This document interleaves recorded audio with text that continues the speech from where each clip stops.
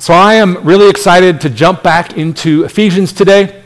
If you haven't been with us, we are halfway through a series on the New Testament book of Ephesians, which was written by the Apostle Paul, and we're starting chapter 3 today. And here's one big reason why I love this book of the Bible. Because it's all about how God is building his people. God is building the church for a mission that is uniquely theirs to proclaim in Jesus, as Paul says in chapter 1, the immeasurable greatness of God's power over sin and darkness. Think about that. This is an amazing truth if you'll let it be. God is building his people through his Spirit. He's building us into a building, into a body, into a place that communicates his glory for a mission that is uniquely ours to proclaim in Jesus the immeasurable greatness of God's power over sin and darkness. Friends, this is an amazing calling. Give your neighbor a quick high five and say, amazing calling. I'll wait. And if you're watching by yourself today, here you go. Amazing calling. All right. High fives all over Greene County and East Tennessee. Now, here's the danger. In a world where we are all experiencing a great deal of uncertainty and the circumstances are squeezing out of us new or hidden fears and questions and anxieties, we are all in danger of taking up different callings. Already, the uncertainties and the anxieties are beginning to tempt us to take up different callings and to lose our focus on what we're calling today the amazing calling. We're being tempted to lose our focus on the amazing calling in order to redirect our efforts into pursuing what feels like, in these circumstances, more immediate and pressing concerns like having enough food, having enough money, having enough material resources to make it through. But friends, Ephesians speaks to us today because not only did the Apostle Paul experience similar temptations to different callings, but he was also writing to a group of Christians like us who are experiencing the press of cultural circumstances and pressures and anxieties that were tempting them to lose focus and to pursue what felt to them like safer callings. And today we're going to talk about our calling to stay focused on communicating God's power during trying times, because for basically all of the first 13 verses in chapter 3, Paul talks about staying focused on his own calling during these trying times as an example to the Ephesians, so that they would stay focused on their calling. So we want to do the same today, to look at Paul's calling that became a model for the Ephesians, which both of those taken together can be a model for us today. So pick it up at Ephesians 3, where Paul begins in a bit of a weird way in verse 1 here. But it's pretty typical Paul. Look at this in Ephesians chapter 3, verse 1. He says this, for this reason, and then he goes into this super long parenthetical thought that we're focusing on today that goes all the way through verse 13 before he picks up this thought, for this reason, again in verse 14 with the same exact words, for this reason. So, for us, for this reason, we're going to basically skip for this reason. We tracking? All right. So, skip for this reason, move on. Verse 1, he says this, I, Paul, and then he identifies himself. He calls himself, look at this, a prisoner of Christ Jesus on behalf of you Gentiles. Remember, he's writing to the Ephesian Christians there, so he's calling them Gentiles because they were in rebellion against God before becoming Christians. They didn't have the Old Testament laws. They didn't have the witness of the saints in the Old Testament who had gone before, so they were outsiders. And he says, I, Paul, am a prisoner of Christ Jesus on behalf of you Gentiles, those who were previously outsiders and who did not know God. Now, Paul is writing to the Ephesians while in prison, think about this, for preaching the gospel and for being a troublemaker. For the kids at home, the air quotes there means he wasn't really being an actual troublemaker. The Roman government, the civil authorities, they were just saying that he was. Now also notice here that he calls himself a prisoner of Christ Jesus, which is a bit of a weird way to say this, because think about this. He's really a prisoner of the Romans. He knows that, but he's considering himself here, writing to the Ephesian Christians who are coming under the cultural press, because he considers himself a prisoner of Christ. He considers himself there in those circumstances, writing to the Ephesians because of and for Christ's purposes. So even though Paul knows that the Romans put him in prison, here's the key. He clearly understands even his own imprisonment as part of his calling to preach the power of God to the Gentile Ephesians, which, think about it, is a lesson in seeing your own hardship as opportunity. Are we preaching yet? Good stuff. Thank you, Paul. Good stuff. So, I, Paul, a prisoner of Christ Jesus, on behalf of you Gentiles. And then he goes into another sort of parenthetical statement for the next two verses, 2 and 3. He says, assuming you've heard of the stewardship of God's grace. Stewardship is a word that just means management of, caretaker of God's grace. So he's saying, assuming you've heard of the management of God's grace that I have, that was given to me, look at this, by God, for you. So he says, I'm in prison. God's given me the grace of managing this responsibility for the sake of others. So assuming you've heard of the stewardship of God's grace given to me for you, how the mystery, we'll come back to that word in a minute, how the mystery was made known to me by revelation, meaning was communicated to me by God, as I have written briefly, as I've written to you and other churches before. So in other words, verses 1 through 3, Paul sees himself as in prison in difficult circumstances, but sent there by Christ as a grace manager of sorts. That's what Paul considers himself to be. So that even in prison, in hard circumstances, he could have the time to write to the Ephesian Christians about what he calls the mystery. Paul's calling as a grace manager was to reveal to them what was revealed to him, and he's basically saying here, how cool is it that I am imprisoned so that I would have the time to write to you Ephesians to tell you this mystery, which he begins to reveal more in depth in verses 4 to 6. Look at this. When you read this letter I'm writing to you, you can perceive my insight into the mystery of Christ.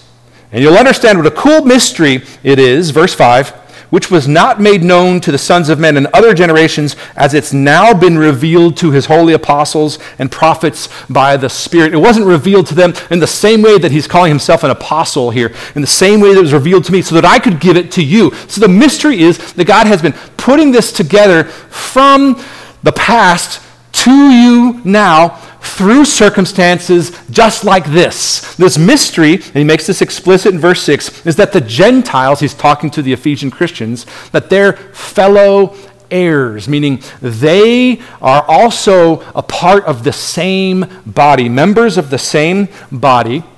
They are partakers.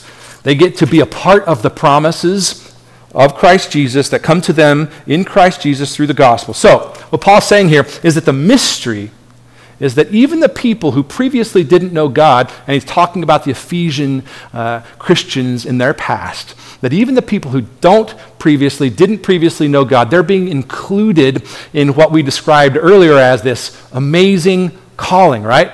Like even the people who previously had rejected and been in rebellion against God because of their own sin, they can now receive the promise of eternal life and have forever relationship with God. And they can be a part of what God's doing to build his people who not only have new life, but have a new mission to carry on the mission.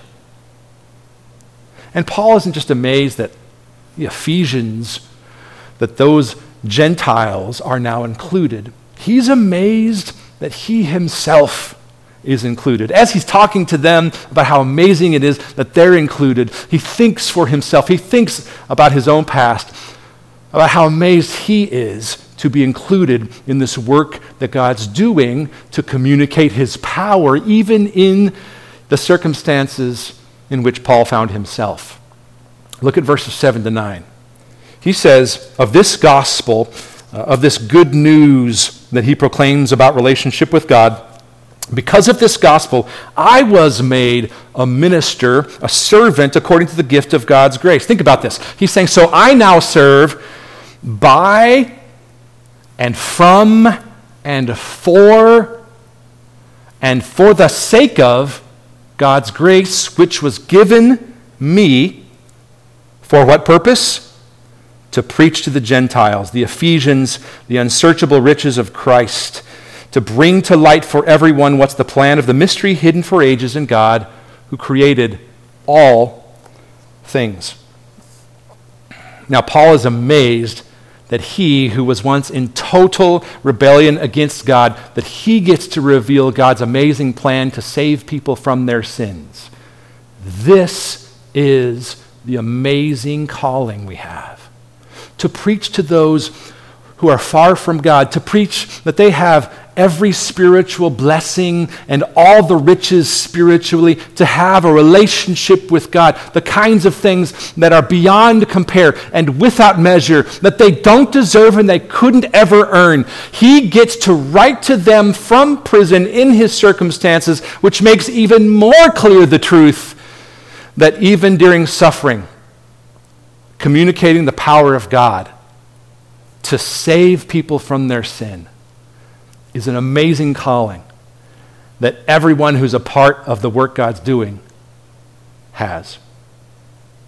Paul says, even I, as a steward of grace, who was gifted what I didn't deserve and what I could never earn, even I am given God's power to communicate to others new life and new mission. And so that means that this amazing calling that he received from God is also now their amazing calling. That's how this works, friends. That's how this mission moves forward. We stand here today talking through the ones and zeros in the cloud all over the world because of what people have done up to this point to make the technology happen. Think about what God's been doing so that we can stand here, sit here in our PJs, in the living room, talking about the gospel. It's because of the same plan Paul has said was happening all the while, given to him, given to the Ephesian Christians, given to generation after generation of people that mean that we are here today. That's the thing we need to stay focused on, even when we're in prison or tempted by the culture around us or other callings or the threat of coronavirus. Friends, Paul's writing to them to use his own example to say, keep focused. That's why he was sent to them. Keep focused. He says he was sent to them so that through the church, the manifold, the many-layered wisdom of God might now be made known. It might be revealed. The mystery might be revealed to the rulers, authorities in the heavenly places. Meaning like, what God's doing is revealing his glory and goodness to the whole world, and you get to be a part of it. Paul says, I was sent here to tell you this. And now in prison, even in hard circumstances, God has put me here so that through these circumstances, the Ephesians could stay focused on this grand plan of God to communicate his power to save.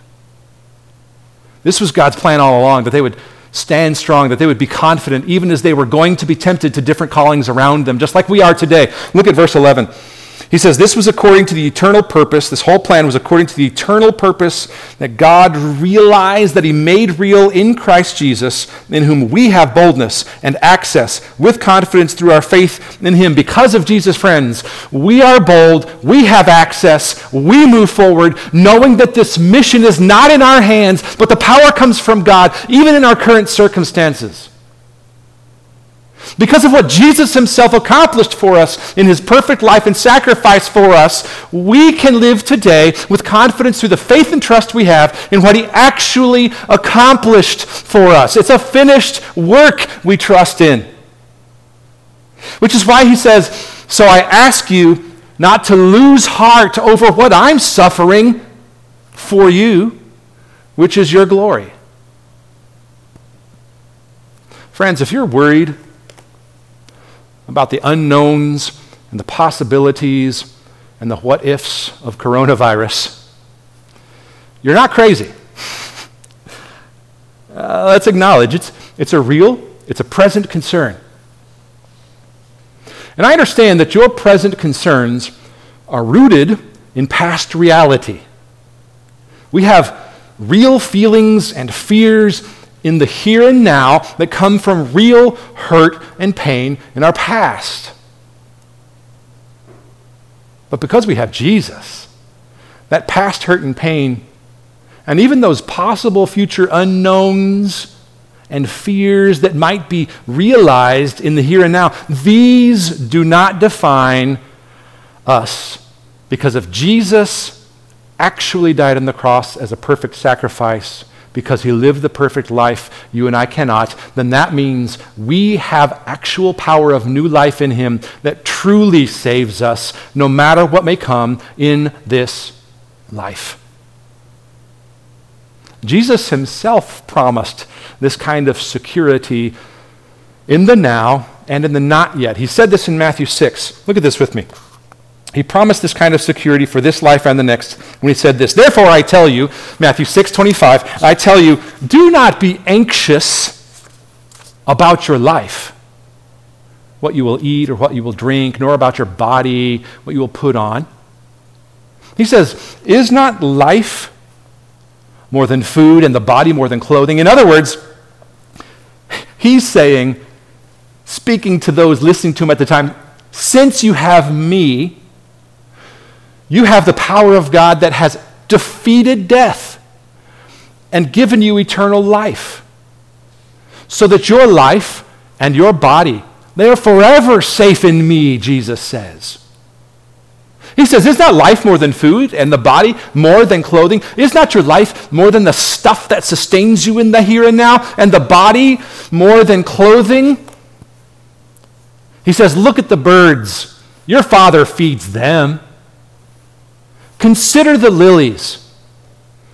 If God so clothes the grass of the field, will he not much more clothe you? Therefore do not be anxious, saying, what shall we eat, or what shall we drink, or what shall we wear, or will we have enough toilet paper, or will we have enough sanitizer?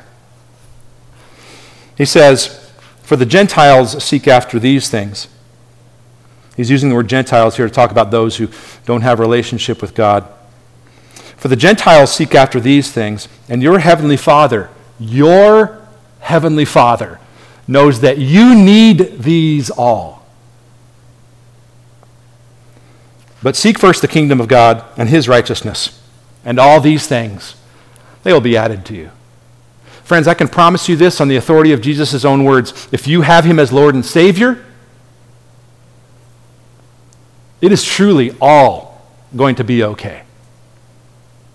Even when it feels like it's not okay. Even if you don't actually have enough of the things of this world. What's so amazing about Jesus' promise is it extends beyond the food and the clothing that most of us feel like we must depend on for our safety. Friends, Jesus is our safety, here and forever. So go through this week, acknowledging your present concerns, identifying where they come from, washing your hands well, practicing social distance, all those kinds of things. But do not give in to those as means for an afterlife beyond this life, as things that keep you safe from the sin that's inside, as valid reasons for chasing after counterfeit callings which are tempting us everywhere right now. Friends, do not be derailed. Do not lose focus. Stay on course. We are a people who's building up through his Spirit. He's building us up to become strong and healthy followers so that we can live out the amazing calling we have.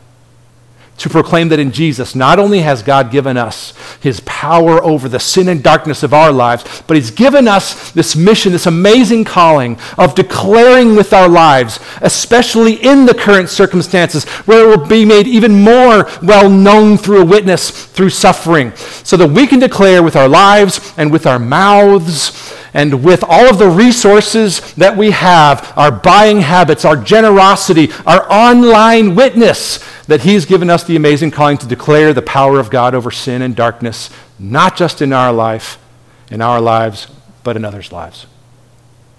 Friends, in the middle of whirlwind of coronavirus, if we know we have Jesus, we do truly have everything we could ever actually need. So we are people of calm and steady confidence, called to proclaim God's power over sin and darkness so that others can have everything that they need for whatever relationship with him. There is no government with this job. There's no institution apart from the church with this mission. There's no vaccine for that purpose. So you and I, the people of God, are here today in this moment, in these circumstances, no less empowered by Jesus than Paul in prison, than the Ephesians in that day, to proclaim God's power as if it truly saves. Let's pray, friends. Father in heaven, indeed, we ask that you would make clear to us in the coming days what it means to live as a witness to the power that truly saves us in Jesus. We want to be people whose lives, whose resources in the middle of difficult times that feel tenuous, of times where we wonder if we're going to have everything we need. We're not sure about financial security in the future. We ask that in the middle of these circumstances, Lord, you would continue to direct us through your Spirit to the next right step that we know we have to take to make known your goodness and glory in these circumstances. Father, lead us. Make our witness something that others see so that you would be glorified and your goodness would be made known. So that we would have the contentment and the peace and the joy of knowing that you are with us in it. In the name of your Son, Jesus, we pray. Amen.